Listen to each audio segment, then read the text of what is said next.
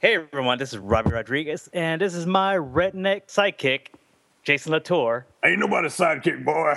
Y'all listening to the Amazing Spider Talk. Too many who know the angles, uncover and untangle all the questions and the webs left out to tangle. Be in 1962, last Wednesday's afternoon, they'll bend your ears with reckless self-abandon.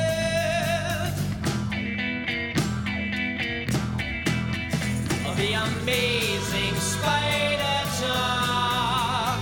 The Amazing Spider Talk. Come swing through the air, sit back and prepare for the Amazing Spider Talk.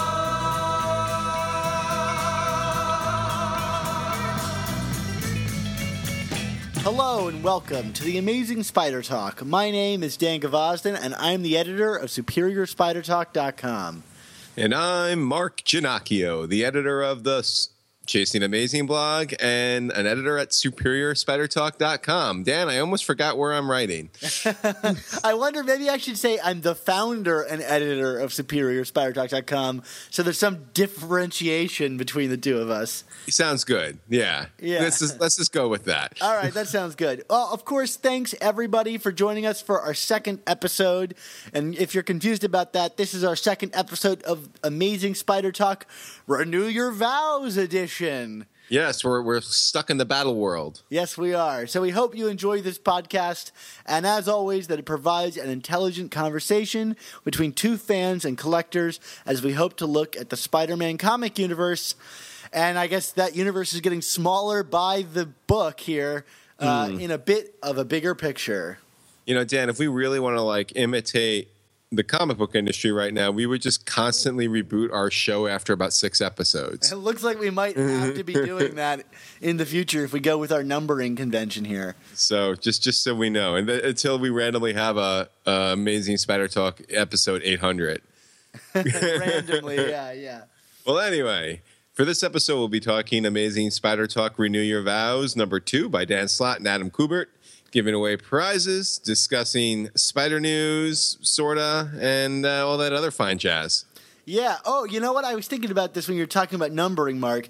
This is actually our 76th episode. Oh, my. Oh, my. I don't know what that means, but if you actually wanted to know how many episodes we've had 76. So we're in the Ramita years. Yes, we are in the Ramita years. All right. Well, like any other time of our 75 other episodes, if you hear this sound, please check out your iOS device for a link to an article, video, or image to enhance your listening experience.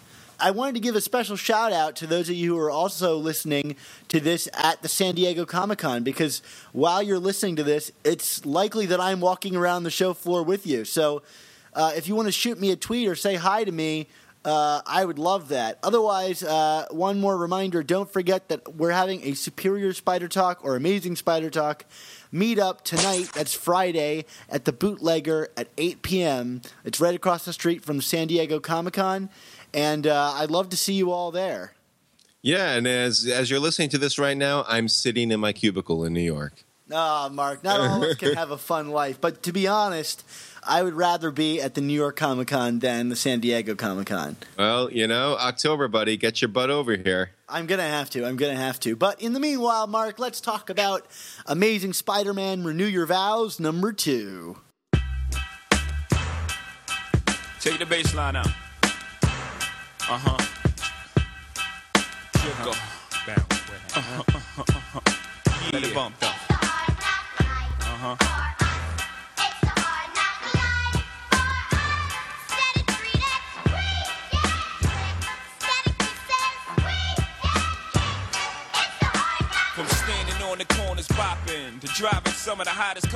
All right, Dan. Well, we were both kind of into the first issue here, and we kind of joked recently offline about how I tend to start off high on stories and then gradually want to throw in the towel on them. So second issues, we've had some issues before with Dan Slott when it comes to big arcs, and his second and third chapters, he kind of loses his steam. But I'm going to say he's bucked that trend here. This was an excellent issue. And I agree with you, Mark, of all things. Oh, my goodness. I think this is the best Amazing Spider-Man issue we've had since probably the #1 issue in the reboot.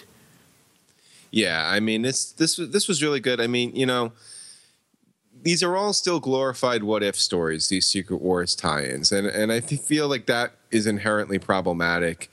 You know, partly because it's like, you know, you read these books like Spider-Verse and Ultimate End, and you're just kind of like, you know, what are the stakes here? You know what I mean? Why should I care?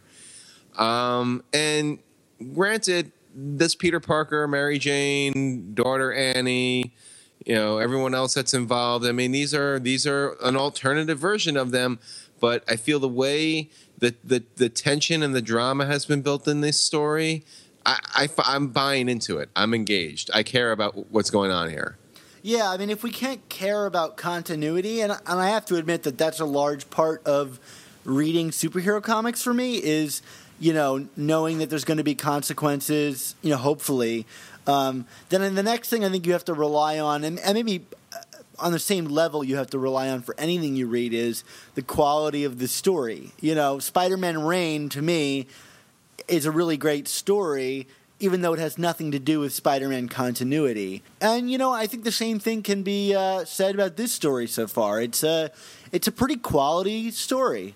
Yeah, I mean, it's probably the tightest plot that Slott has written in a very long time. I mean, everything just kind of like, I mean, even starting with the opening, which was this beautifully rendered dream sequence from Adam Kubert, you know, which kind of served a couple of purposes. It recapped what happened in the last issue in terms of what happened with Spider-Man and Venom, but it also kind of advances the idea of Spider-Man being tortured by this idea of what he did to him and the guilt, and, you know, how he kind of abdicated his responsibility as a hero. And, you know, like, it's not wasted. Like having sequences that serve multiple purposes. I you know, I hate to give a backhanded compliment, but I mean, we haven't gotten that in a Spider-Man comic book in a really long time.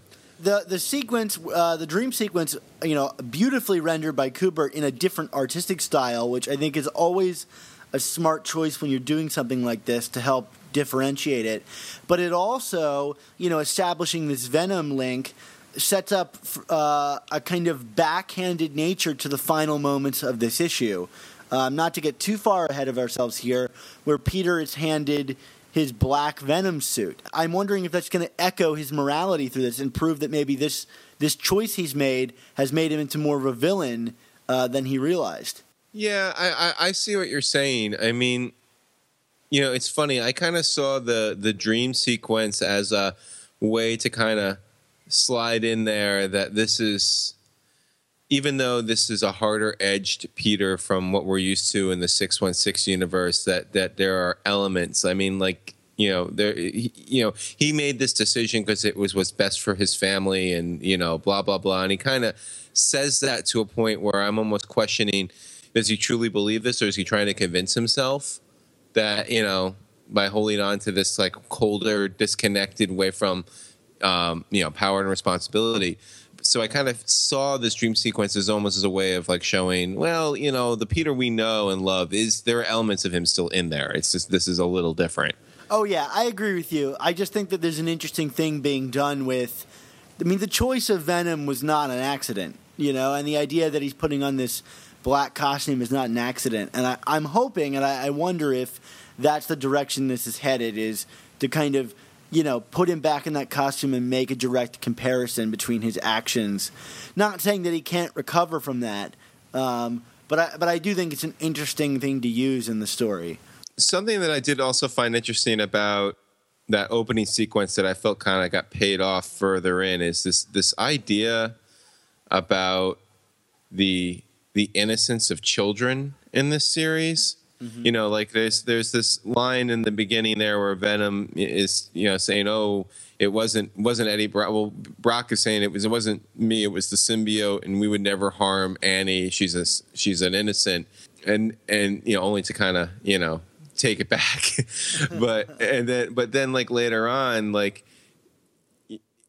you know, Peter in getting rid of Venom was doing it to protect his family, but, you know, this world that he created by, you know, not going to fight Regent with the Avengers. I mean, Regent is very deliberate about the fact that, you know, superpowered children are as fair game as adults, you know, like it's like, you know, you replace one threat with an even broader threat, you know, and a broader threat to your child, you know what I mean? Like, it's like, you know, there isn't even a gray area with Regent. He's gonna, you know, if your kid has powers, he's probably gonna kill your kid, which is like, that's a really interesting observation. Although I would suspect that Spider-Man would not be the linchpin that would have take down Regent in that battle. No, I don't think so. But I mean, although who knows? It could happen in this book. But it's still this, you know, I mean, it all goes back to the parallels of Amazing Fantasy 15 and making a choice, and, you know, choices have consequences, you know, and you know, this is a very Ditko-esque Peter in this comic series, right? Would you agree? I absolutely agree. I think even the way that the characters are drawn are very Ditko-esque.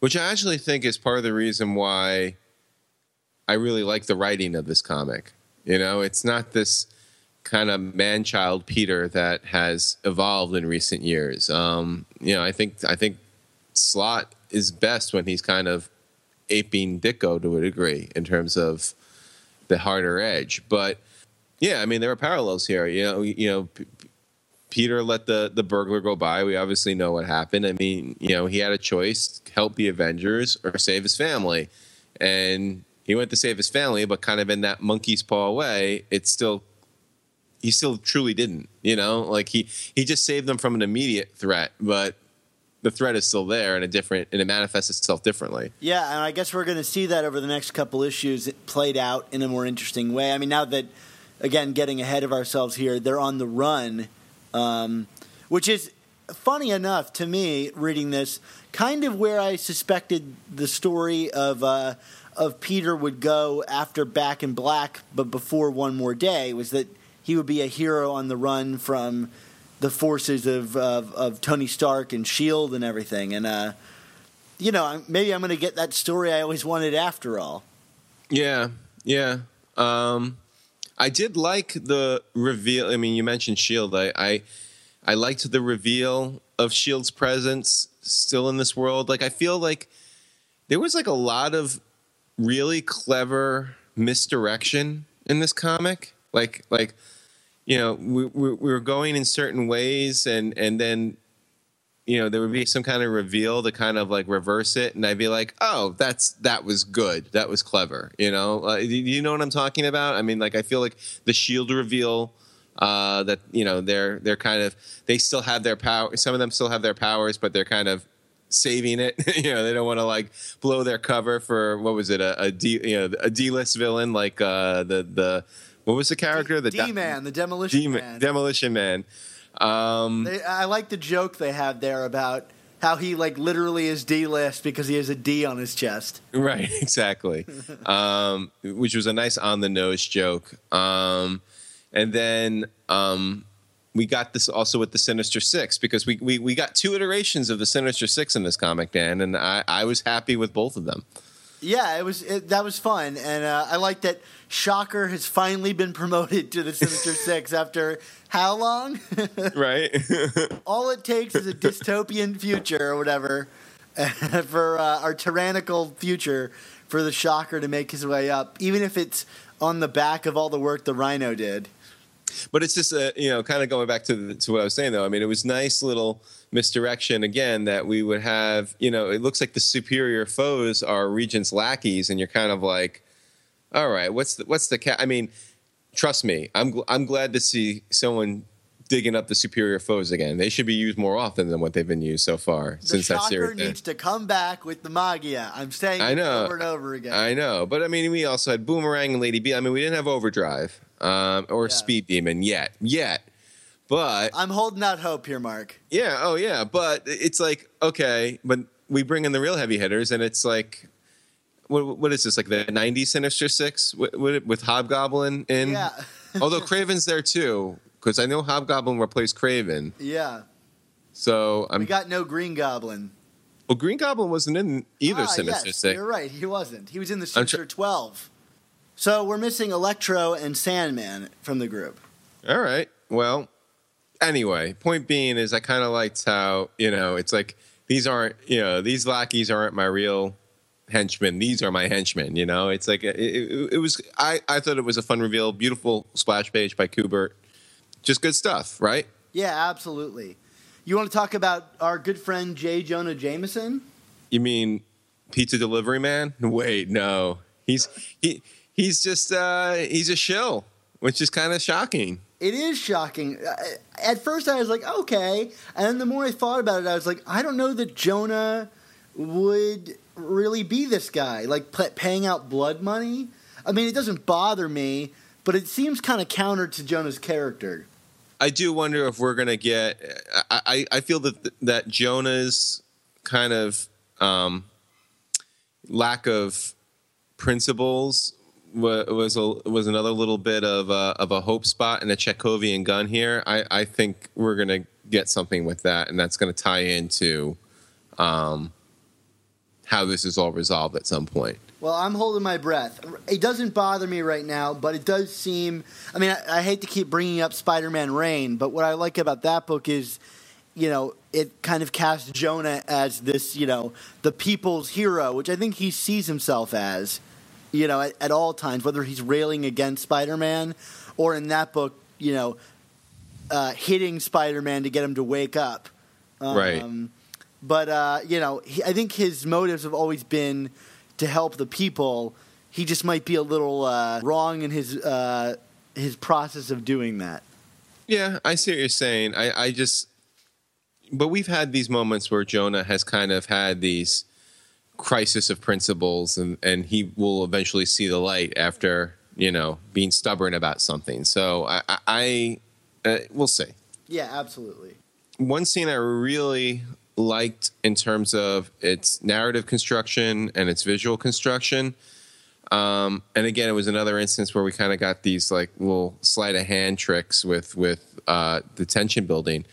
Was when there's word that Regent is going after a kid at the elementary school where Annie Parker is going, and you have kind of Peter making this very deliberate choice to be Spider-Man, even if it's not in full costume. I like that he can't avoid wearing red and blues. Yeah, right. But I also liked MJ's portrayal during the scene. I mean, she's rushed into the scene. She looks like a hero herself here. I mean, like, I don't know if that was deliberate or not, but it was very dynamic for her. Yeah, I mean, we got this double-page spread where the page is divided into fourths for Peter's journey across the city with some really wonderful angles. There's something that we don't really bring up much, but a lot of artists could use some diversification in terms of how they construct their imagery. And here we've got underneath Peter shots and some a Todd McFarlane callback from your favorite issue 300, of course.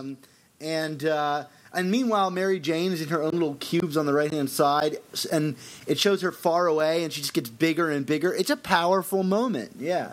Yeah, I mean, they're both playing hero in their own way. I mean, he's got to mask himself while Mary Jane doesn't. She's just being, a maternal protective figure.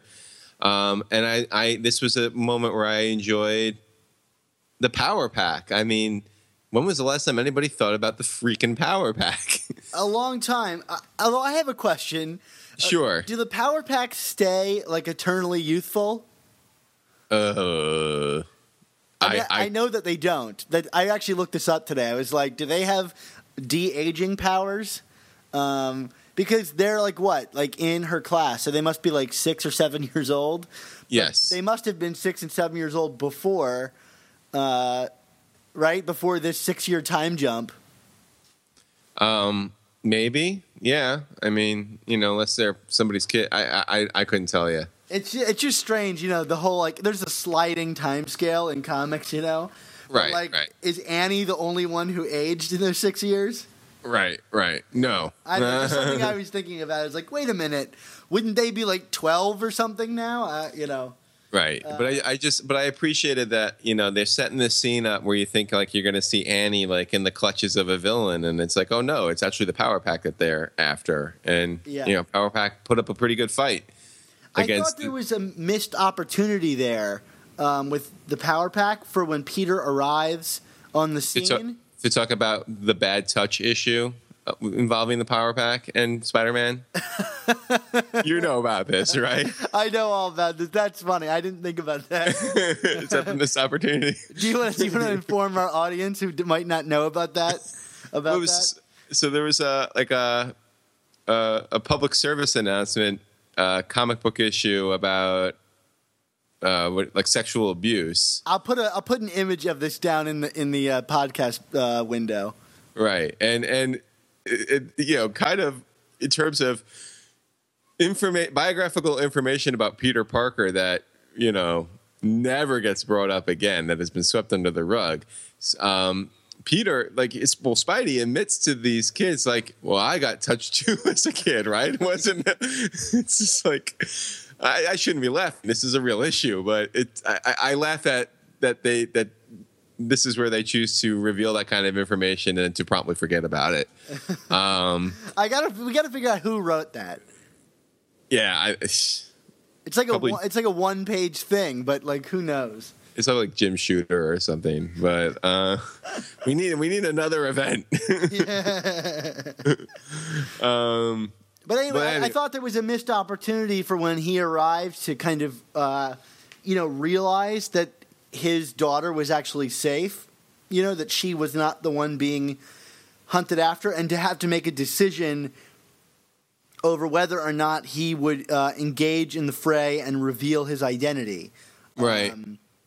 That way we could kind of get an idea of his moral compass, because he kind of just dives in, which is typical Spider-Man fashion, he just diving into everything.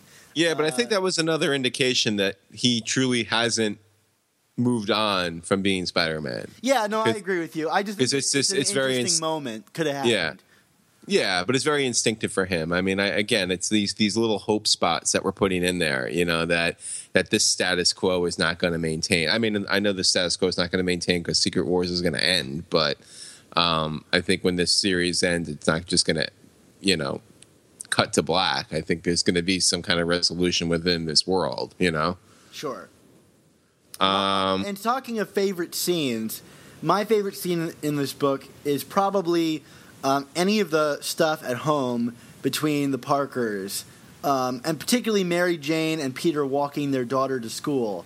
That great scene. Great scene. Yeah, I complained last issue that I didn't really buy them as a family in that opening thing in the kitchen, but here I totally buy it. This redeems it for me. This seems a lot more like a real family. Well, I also feel like some of the really heightened language and metaphors, like, the I'm the hot wife stuff, I mean, that was really tampered down here, and this was more authentic. I mean, kind of like that joshing tone about, what she likes the banana pancakes, and he's like, I like wheat cakes. Well, I don't. And, how it's like very, talking as a parent, it just felt very real to me, like these are conversations parents have with their young kids, like these kind of inconsequential yet simultaneously, telling kinds of exchanges and dynamics. Yeah, although I will say, I want a moratorium on the wheat cake jokes. You can't go wrong with wheat cake jokes. I guess. I don't know. I just feel like it's played out. Like, I could go a year or two before I hear another joke about a wheat cake. You got to look up that Untold Tales of Spider-Man annual and get the wheat cake recipe. It's in there. I know. We need to do that. Maybe that'll be something we do in our 100th episode. Is you and I we'll make the wheat cakes. Video of us making wheat cakes. Yeah. I think I'm onto that. I like that idea a lot. Next time I come to visit you for a con, Mark, we're gonna make wheat cakes. All right, let's do it. All right. Well, I already made brunch for you once, so yeah. Oh yeah, chicken and waffles. They were great.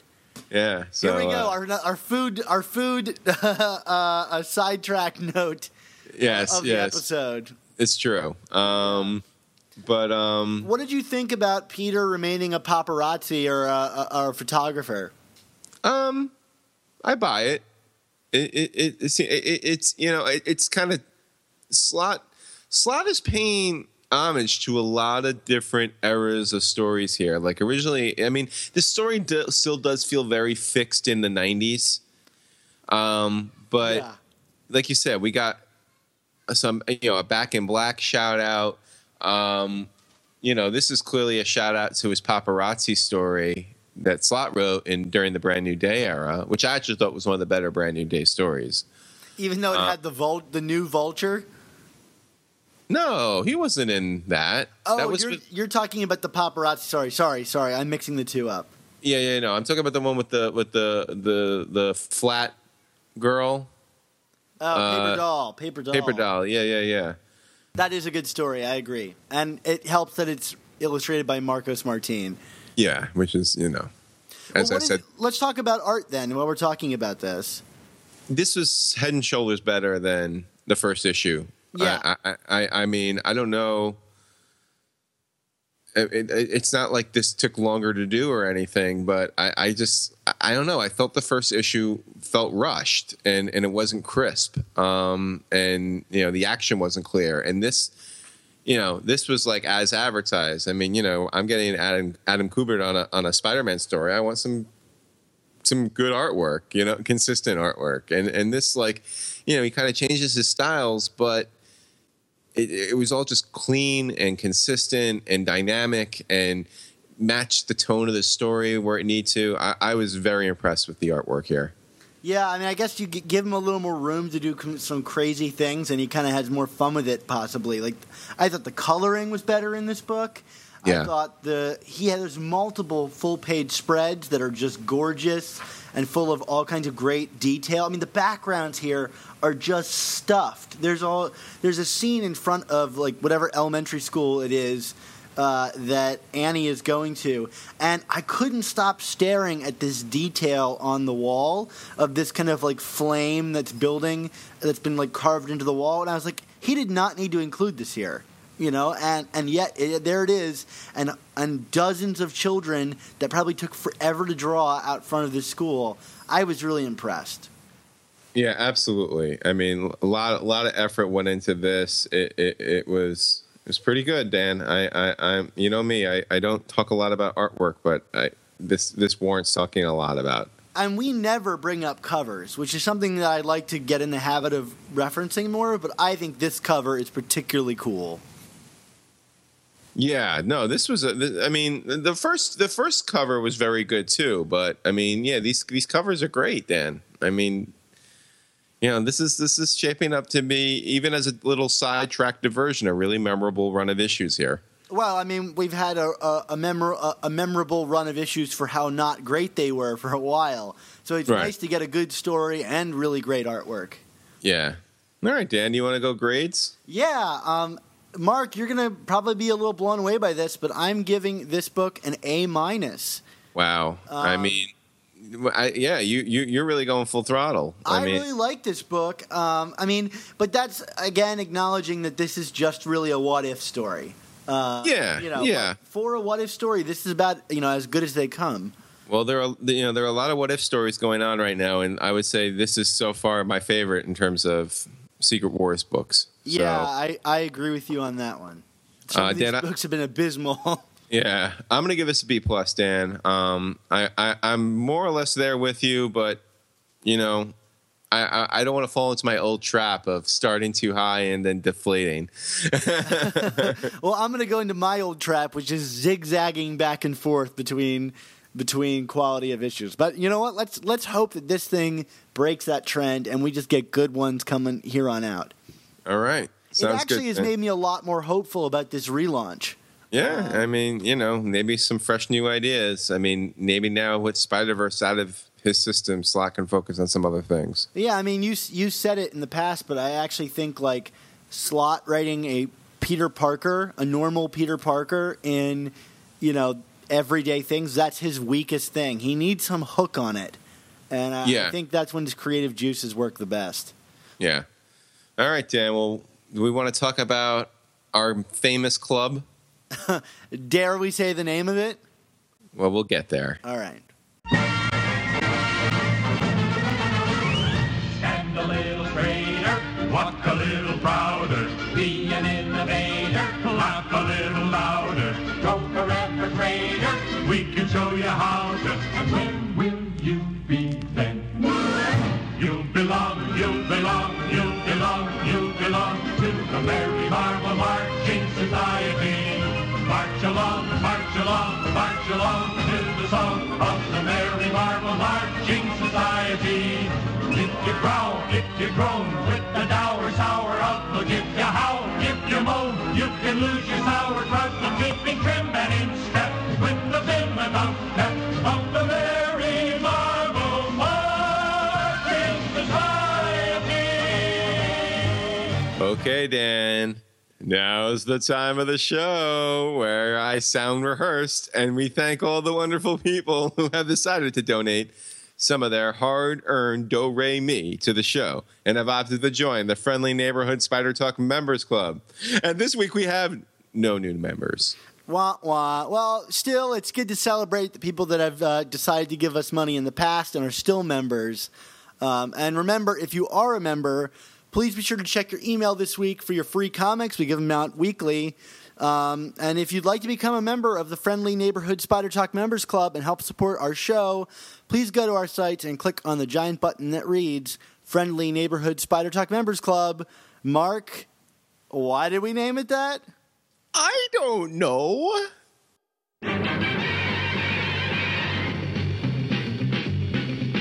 Spider-Man, Spider-Man, does whatever a spider can. Spins a web any size, catches thieves just like flies. Look out, here comes the Spider-Man. Is he strong? Well, we don't have as much news as last episode, certainly, but a little bit of interesting gossip regarding the Marvel Amazing Spider-Man movie. Or we don't know if it's Amazing Spider-Man. We just know it's Spider-Man right now. What if it wasn't even called Spider-Man? Yeah, it's boy in costume with spider. Arachnid boy. Oh boy, who's this? Julie Taymor now, or what? I mean, come on. Anywho, Have a geek chorus. Anywho, yeah. There's a rumor about who might be cast as Aunt May, and this one's kind of a eyebrow raiser, don't you think? Yeah, a little bit. I'm very excited about it. So, Variety, which is an entertainment magazine, newsprint, depending, it has all of these various different things. But Variety, as of right now, today, is reporting that Marvel has made a sizable offer to Marissa Tomei to play Aunt May. Marissa Tomei? I kind of want them to cast Jason Alexander as Uncle Ben, just so that we could get a Seinfeld reference into the movie. Oh, I was thinking Joe Pesci as Uncle Ben. What's the matter with you? What's the matter? Huh? You make these wheat cakes all the time. What if she just refers to Spider-Man and Mary Jane as like two Utes? You two Utes. Imagine you're a deer. Imagine you're a Spider-Man. And then bam! That's what she'll say after the death of Spider-Man story arc they do in the movie. No, I think this is great. It's another Academy Award winner taking on the role. But she's also going to now be the youngest person to play Aunt May by a sizable margin because she's turning 50 this year. Which I think has prompted a lot of people to say, this is awkward because I have the hots for Aunt May. Well, you know what? There was that miniseries where May was younger. What is it? Mark Millar wrote it or something? Oh, yeah. Yeah, I mean, I do want to add, and I knew that she wouldn't be cast again, but, in terms of the last reboot, Sally Field as Aunt May was not a problem for me in those movies. No, me neither. Although I think they didn't do enough with her. No, they didn't, but it was not her performance. So, I mean, I felt that she was a considerable improvement over was it Rosemary Harris? Oh, who I did it. liked Rosemary Harris. Yeah, I mean she was that Dicko May. You know what I mean? Like it worked for that, but I thought Sally Field was more dynamic in that role. Sure, but I think that's a style difference. Yeah. I mean, but Rosemary Harris had the wonderful scene in the backyard in Spider-Man 2. Yeah. Where she's moving. And there's just that slight nuance to her performance that makes you think that she knows that Peter is Spider-Man. And those are the kind of things I loved from her. But yeah, I mean, she was given a less dynamic role as an actress. Yeah, I mean, she also starts screaming prayer to the Green Goblin in the first movie, which was a little weird. But Yeah. Well, let's not talk about the script of the first Spider-Man movie. Anything involving the Green Goblin, in my opinion, is problematic. There's literally a scene where Green Goblin ties up Spider-Man on a rooftop and is like, "You and me, we could own this town." You're like, what the hell is happening here? No one knows. Except for Shut Willem up, Dafoe. rejected Power Rangers villain. Willem Dafoe still thought he was in Platoon, I think. I mean, no, got all credit to Willem Dafoe. He did what he could with that role and made it memorable. Right. Anywho. But yeah, I'm excited. Marissa Tomei. I'm not going to get all weird about, being attracted to Marissa Tomei. Because, hey, that's what movie magic's all about, right? Being attracted to characters that you wouldn't think you'd be attracted to? No. Oh, I thought you meant being attracted specifically to Marissa Tomei. Oh, well, that's what movie magic is definitely all about. I mean, And did she even get nominated for The Wrestler? Because she should have. I'm not sure. I mean, she won for My Cousin Vinny, which I know there are people that they have problems with that ruling. Right. But I think she's had enough of a body of work since then to kind of, unlike a lot of actresses that have won the Oscars, she's actually gone on to do good things. And I've enjoyed the work of her body. Thank you, Mark. Oh, this no. might be the most sexist our show has ever been. I'm gonna get reprimanded off the air, folks. I'm sorry. Stop it, Mark. Stop it. We're better than this. You know that. You don't want to fuel the outrage machine. This is not a Woman of Spider-Man podcast. I promise, Dan. Yes. Well, anyway, on another note about this thing, I think it signals very clearly that they're looking to go the ultimate route, at least with Aunt May. Yeah. Which to me is a richer interpretation of the character than before. I think there's something that comes with a young Aunt May, having this child being her sole responsibility at a younger age. I'm not saying Marissa Tomei is young, she's in her 30s or something, but who knows when the Parkers died? She could have been in her 30s, early 30s or 20s for all we know, and have had to have this child suddenly had to take care of this child, and I think there's an interesting dynamic that comes with that. Marissa Tomei is 50 years old, Dan. I understand that. I just want to point that out. I mean, yeah, she doesn't look 50, but I'm just saying. Okay, you're right. 50 is not necessarily young, but it's younger, and I think it brings with it a different dynamic. Yeah. I mean, I see her playing the character as if she's in her 40s. That's kind of my take on it. That's what I imagine, too. She'll be come on, you're going to cast Marissa Tomei and not have her be the cool aunt? Right. Yeah. My biological clock is ticking, Dan. Right, exactly. That's all I was trying to say. Which means it's time to get into our goodbyes. Oh, already, Mark? The clock, it's ticking. All right. I mean, seriously. All right. Well, of course, you can find all of our new Amazing Spider Talk and old Superior Spider Talk podcasts at superiorspidertalk.com or find us on iTunes and Stitcher by searching Amazing Spider Talk. And like I said last episode, for some reason, iTunes is only hosting 20 of our episodes and everybody else's episodes. So if you want anything past our most recent 20 episodes, you're going to have to go digging on our site to get them. And we didn't get any emails this time or comments. So a reminder to everyone, if you have any opinions on these comics or any questions, it could be about anything, please be sure to email them to us at amazingspidertalk@gmail.com, and we'll address and read them on the air. Yeah, and also be sure to check out both of our Facebook pages at facebook.com/Superior Spider Talk and facebook.com/Chasing Amazing, because they are actually great places to keep up with us in between shows. Because we put up articles we've written and other breaking news and brunch menus and how to get in touch with us.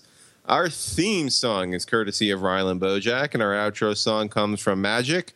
And a special thanks again to Nick Cagnetti, Ray Sumser, Ron Friends, and Sal Buscema for our show's artwork. Yes, Dan, where can we find you on the World Wide Web? Well, if you're listening to this on Friday morning, pay attention to my Twitter account and our Facebook page and everything, because I'm going to be at San Diego Comic-Con. And you know it, I'm going to be updating things like crazy and trying to secure all kinds of interviews and things like that. So, pay close attention to our Facebook page and my Twitter handle at SupSpiderTalk for all kinds of news out of San Diego Comic-Con. Of course, you can follow my personal Twitter account at Dan Gvozden. What about you, Mark? Well, I have to say, Dan, if reception at San Diego is half as good as it is at New York Comic Con, I don't know how much you're going to be tweeting during the event. Yeah, that's entirely possible, but we'll see. I'm trying. But we're going to be optimistic. I understand. No, I didn't mean to, throw a snowball at you there. But there are less skyscrapers in San Diego, so. Yeah, and I'm sure that the convention center is probably better than the Javits, which is just a hellmouth on earth. We love you, Javits. This episode was brought to you by the Jacob Javits Center in New York City. I wish. Anywho, you can find me, of course, at SuperiorSpiderTalk.com, where we are approaching the final few of our top Peter and Mary Jane story countdown. Dan, what do you think about the list so far? I'm loving it, Mark. Today's was actually, while we're recording this on Wednesday, was your number 4, and it was the great Tom DeFalco Ron Friends story of Mary Jane's origin. Yes, and that's one of my favorites. And it made me think, if issues were coming out once a month and being that character focused, now that we've got them twice a month, why can't they be that character focused now? Because you don't have to maintain people's attention. Did you not read Spider-Verse? It was filled with characters, Dan. That's all it was characters. All right, Mark. Well, anyway, I'm really liking your series, and I can't wait to see your top 3. Absolutely. That'll be coming over the next week, guys. So we'll do that. And we're also going to have a new Spanning Spectacular over the next week, and perhaps some more Clone Saga stuff. So stay tuned. Oh, also we got Ant-Man opening next week. So who knows? There might be some Spider-Man Ant-Man content coming up on Superior Spider Talk. I got to bring all my old tricks from Chasing Amazing with me, Dan. So it's also my birthday. Oh, that's right. On another note, a completely unrelated note. My birthday's the day Ant-Man comes out. So guess what I'm doing, Mark? Gonna go see Ant-Man and then get drunk for your birthday? No, I'm just getting drunk.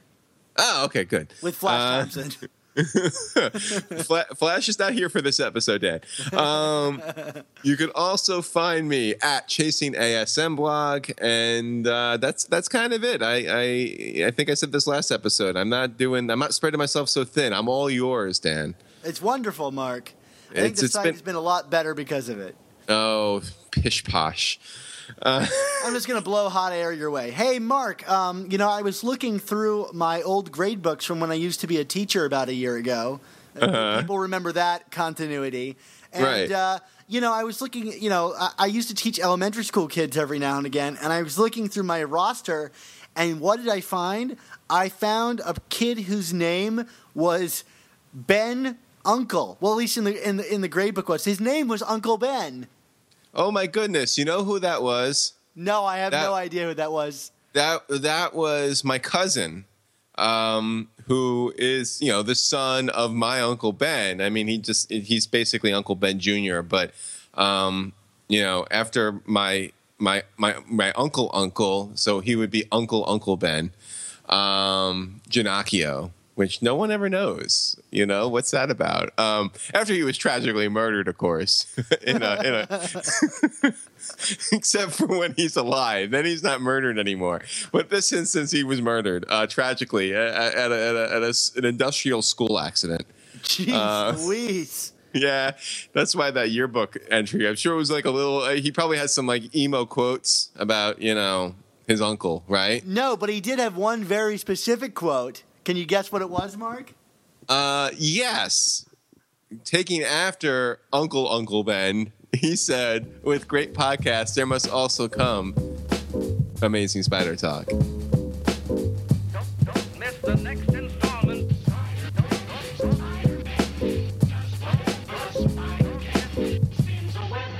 Any size.